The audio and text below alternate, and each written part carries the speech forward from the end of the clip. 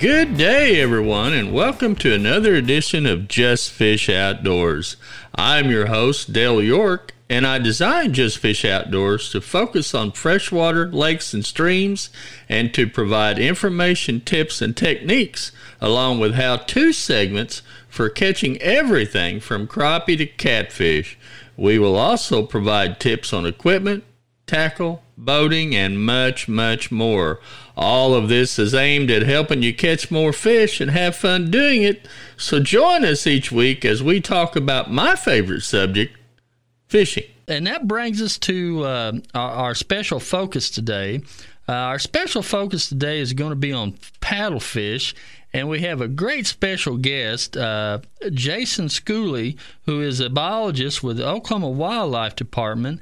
And Jason, thanks for coming to the show. And if you would, tell us a little bit about yourself and what your duties are with the department. Thanks for having me, Dale. I'm originally from Oklahoma, born and raised in Tulsa, and I got my bachelor's degree at Oklahoma State and then a master's degree at Arizona State, studying fish, and moved back home, got a job with the great Department of Wildlife Conservation, and I'm studying fish now, so it's sort of a dream come true, and I'm really glad to be here talking fish with you.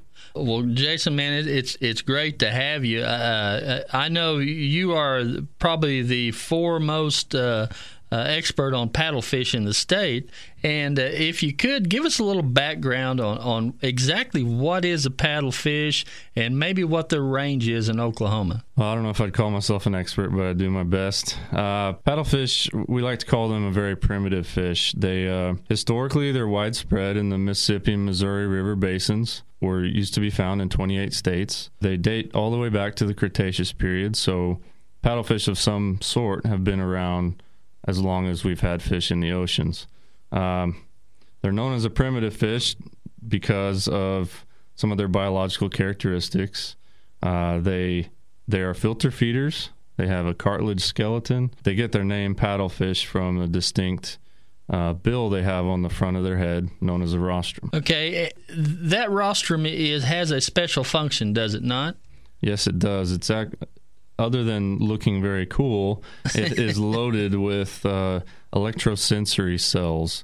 And what they do with that is they don't actually hunt by sight. They don't prey on other fish, for example. They are filter feeders, and they use that rostrum loaded with those cells. They can actually pick up the electrical impulses of their primary prey, which is zooplankton. So they eat nothing but zooplankton and swim around all day with their mouth open, filtering the water for these microscopic zooplankton, and so they don't eat nothing else. And that's the only reason we know of is that long protruding rostrum is for the electrical or the sensory perception that it gives the fish to be able to feed the way it does. Yeah, it's really kind of an interesting, highly evolved technique they use to find food. They have found other objects or fish in their gut contents, but largely we think that's by accident. They're swimming with a big mouth open. Sometimes they catch more than plankton. And you was telling me an interesting fact off mic a while ago about their ability to sense metal in the water. Yeah, there have been some lab studies with paddlefish in tanks, where in complete darkness they would put a metal object in a tank, and the paddlefish would successfully avoid that through their electrosense. So they can pick up their surroundings, and a lot of paddlefish will actually live their whole lives without really even needing their eyes. Wow. We've caught a lot of paddlefish that have eye deformities or injuries, and they're perfectly healthy.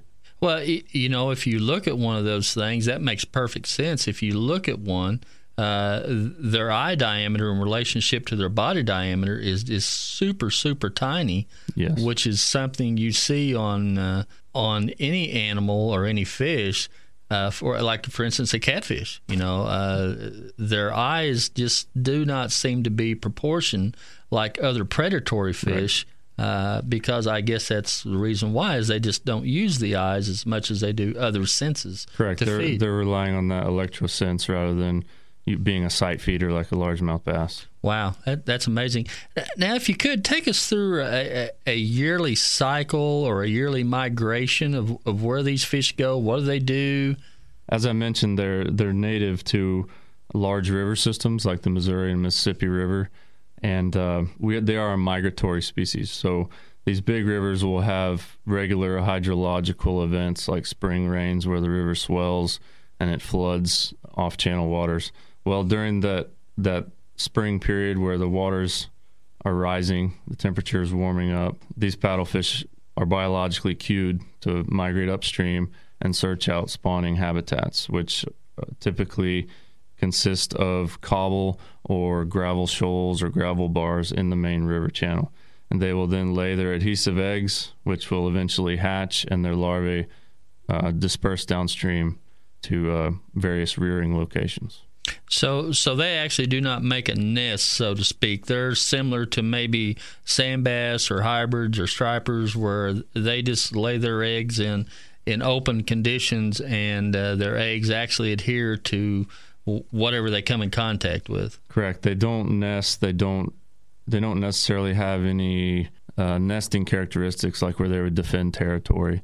They will actually stack up in holes in the river, waiting for the right moment to go upriver to their spawning grounds, lay eggs, and those eggs actually will stick to the rocks for about a week. Now, do you see in some of your studies or some of your observations, do you see a definitive water temperature range that this particular event happens?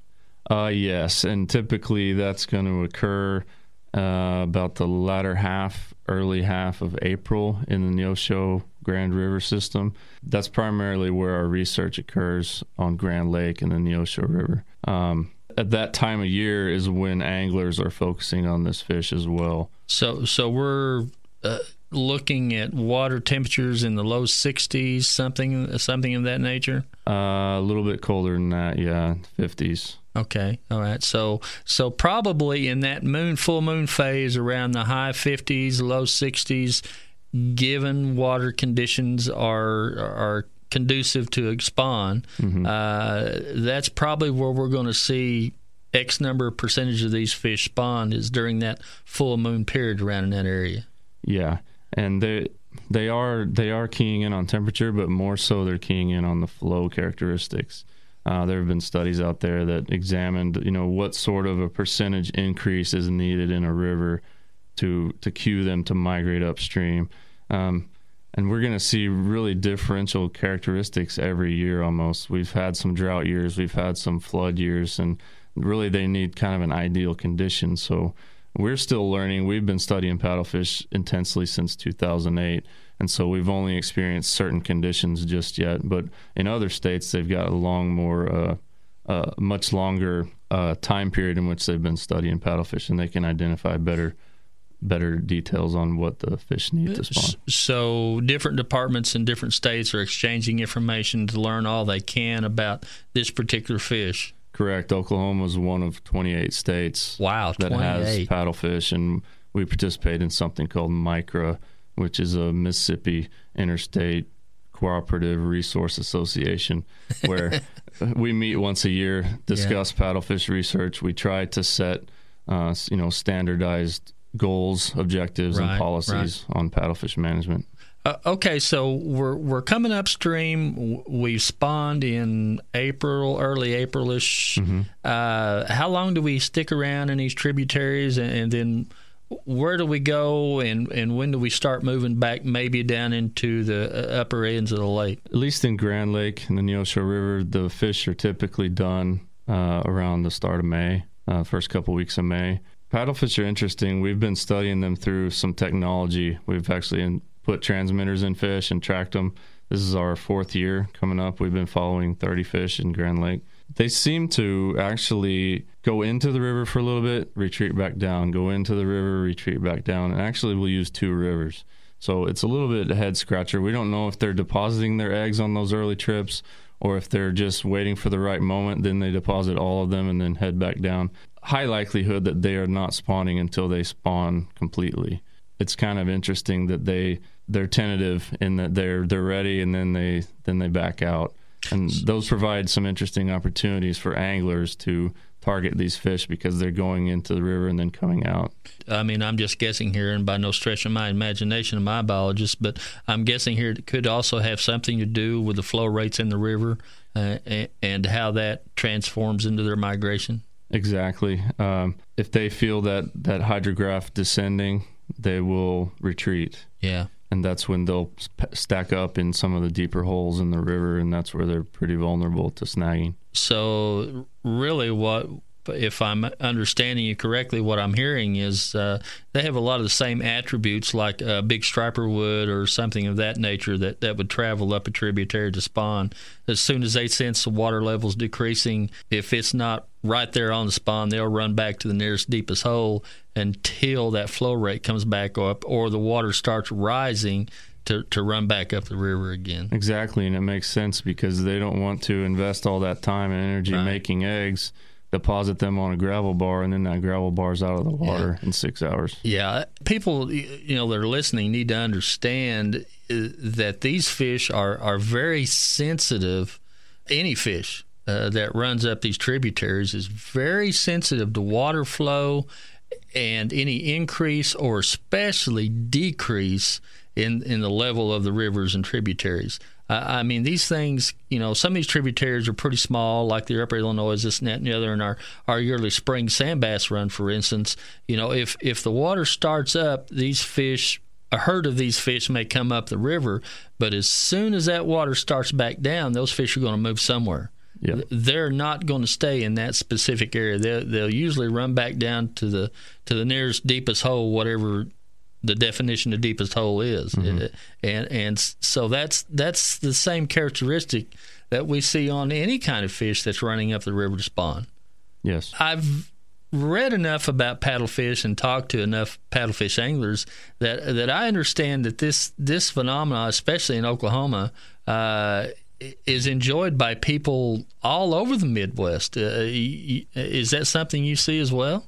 Yes. A lot of people would say that paddlefish angling in Miami, Oklahoma, in the Neosho River is pretty much about the best paddle fishing in the world. Wow. And a lot of that is because we embrace it. Miami, they call themselves the spoonbill capital. Really? Their city commerce just booms in the springtime when paddlefish anglers are coming from all over the U.S. Wow. We've done creel surveys which demonstrate that anglers are traveling from across the U.S., continental U.S., as well as other countries to come to Miami, Oklahoma to catch paddlefish. Other countries? Yes. Wow. In some instances, these people are coming from places that have paddlefish to paddlefish in Oklahoma. And so that's a big revenue shot for the state of Oklahoma, especially around the Miami area, as far as the tourism and fishery dollars that this fish brings in over the course of a year. Definitely. They will have campgrounds booked at least a year in advance. Wow. Hotels will be packed. So, yeah, it's made a big impact. I knew it was a yearly thing that many, many people look forward to, but I had no idea it was on the scope that what you're describing. That's a very, very interesting thing. And I think you was telling me earlier off mic that you think some of this is because the great efforts that everyone does in keeping the fish, keeping the rates, keeping the populations where they are, but also the liberal catch rates that the Oklahoma State puts on these fish. Yeah, we've been fortunate that paddlefish in Oklahoma have been very healthy and abundant, especially in the recent few years. In Grand Lake and the Neosho River, we experienced a population explosion due to a very successful spawn in 1999. Wow. So paddlefish being long-lived, they were coming into sexual maturity around 2008. So therefore, suddenly we had a flood of adult fish swimming up the river to spawn, which supported a huge increase in angling, snagging popularity, which we have capitalized on.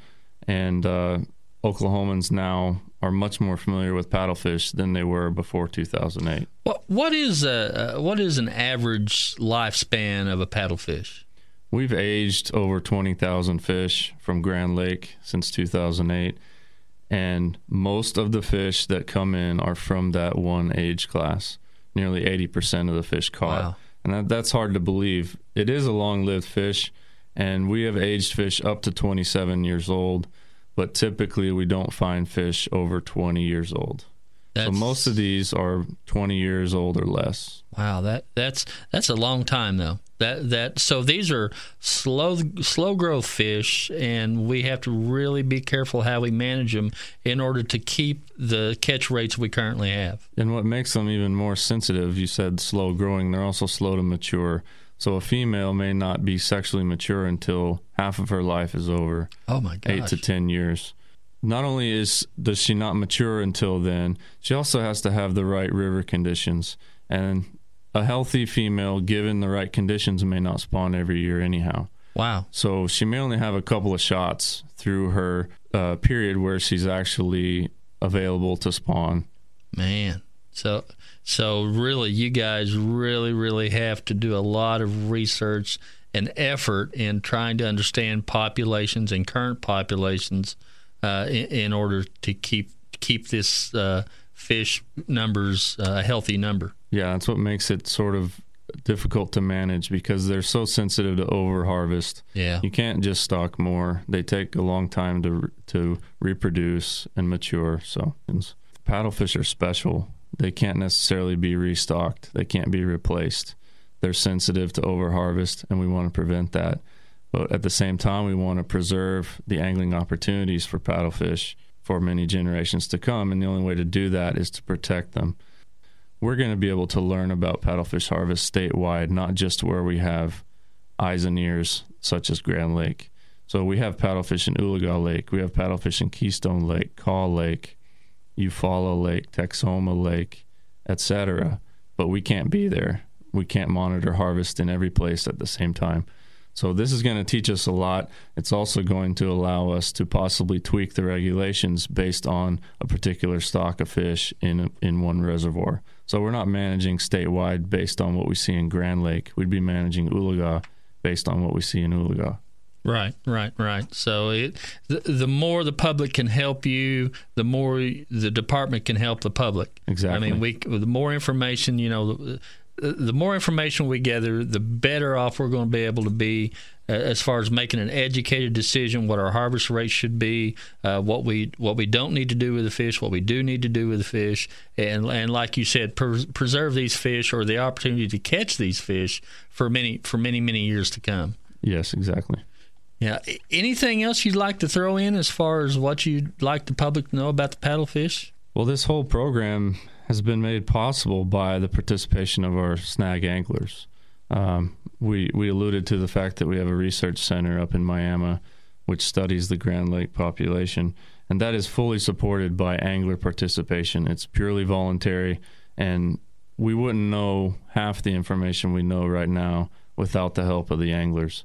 So this just takes it one step further and says, okay, statewide, can you give us some information on harvest rather than simply looking at Grand Lake where we've been focusing? Yeah. And folks, you need to understand, too, that one of the primary things that the OWDC will do for you, you drop that fish off up at the Miami site, and they'll clean that fish for you and bag it, and all you got to do is go back within, 24 hours, 48 hours? 24 hours. And pick it up. It's a done deal. I mean, what kind of, you can't hardly get a better deal than that with have somebody clean your fish for you. So, I really encourage everyone who is a paddlefish fisherman to support the OWDC, or Oklahoma Department of Wildlife, and provide them with as much information as you possibly can. What you're primarily going to be doing is really ensuring the future of this fish and the ability to catch this fish in the state of Oklahoma. And that's what we're all trying to do here.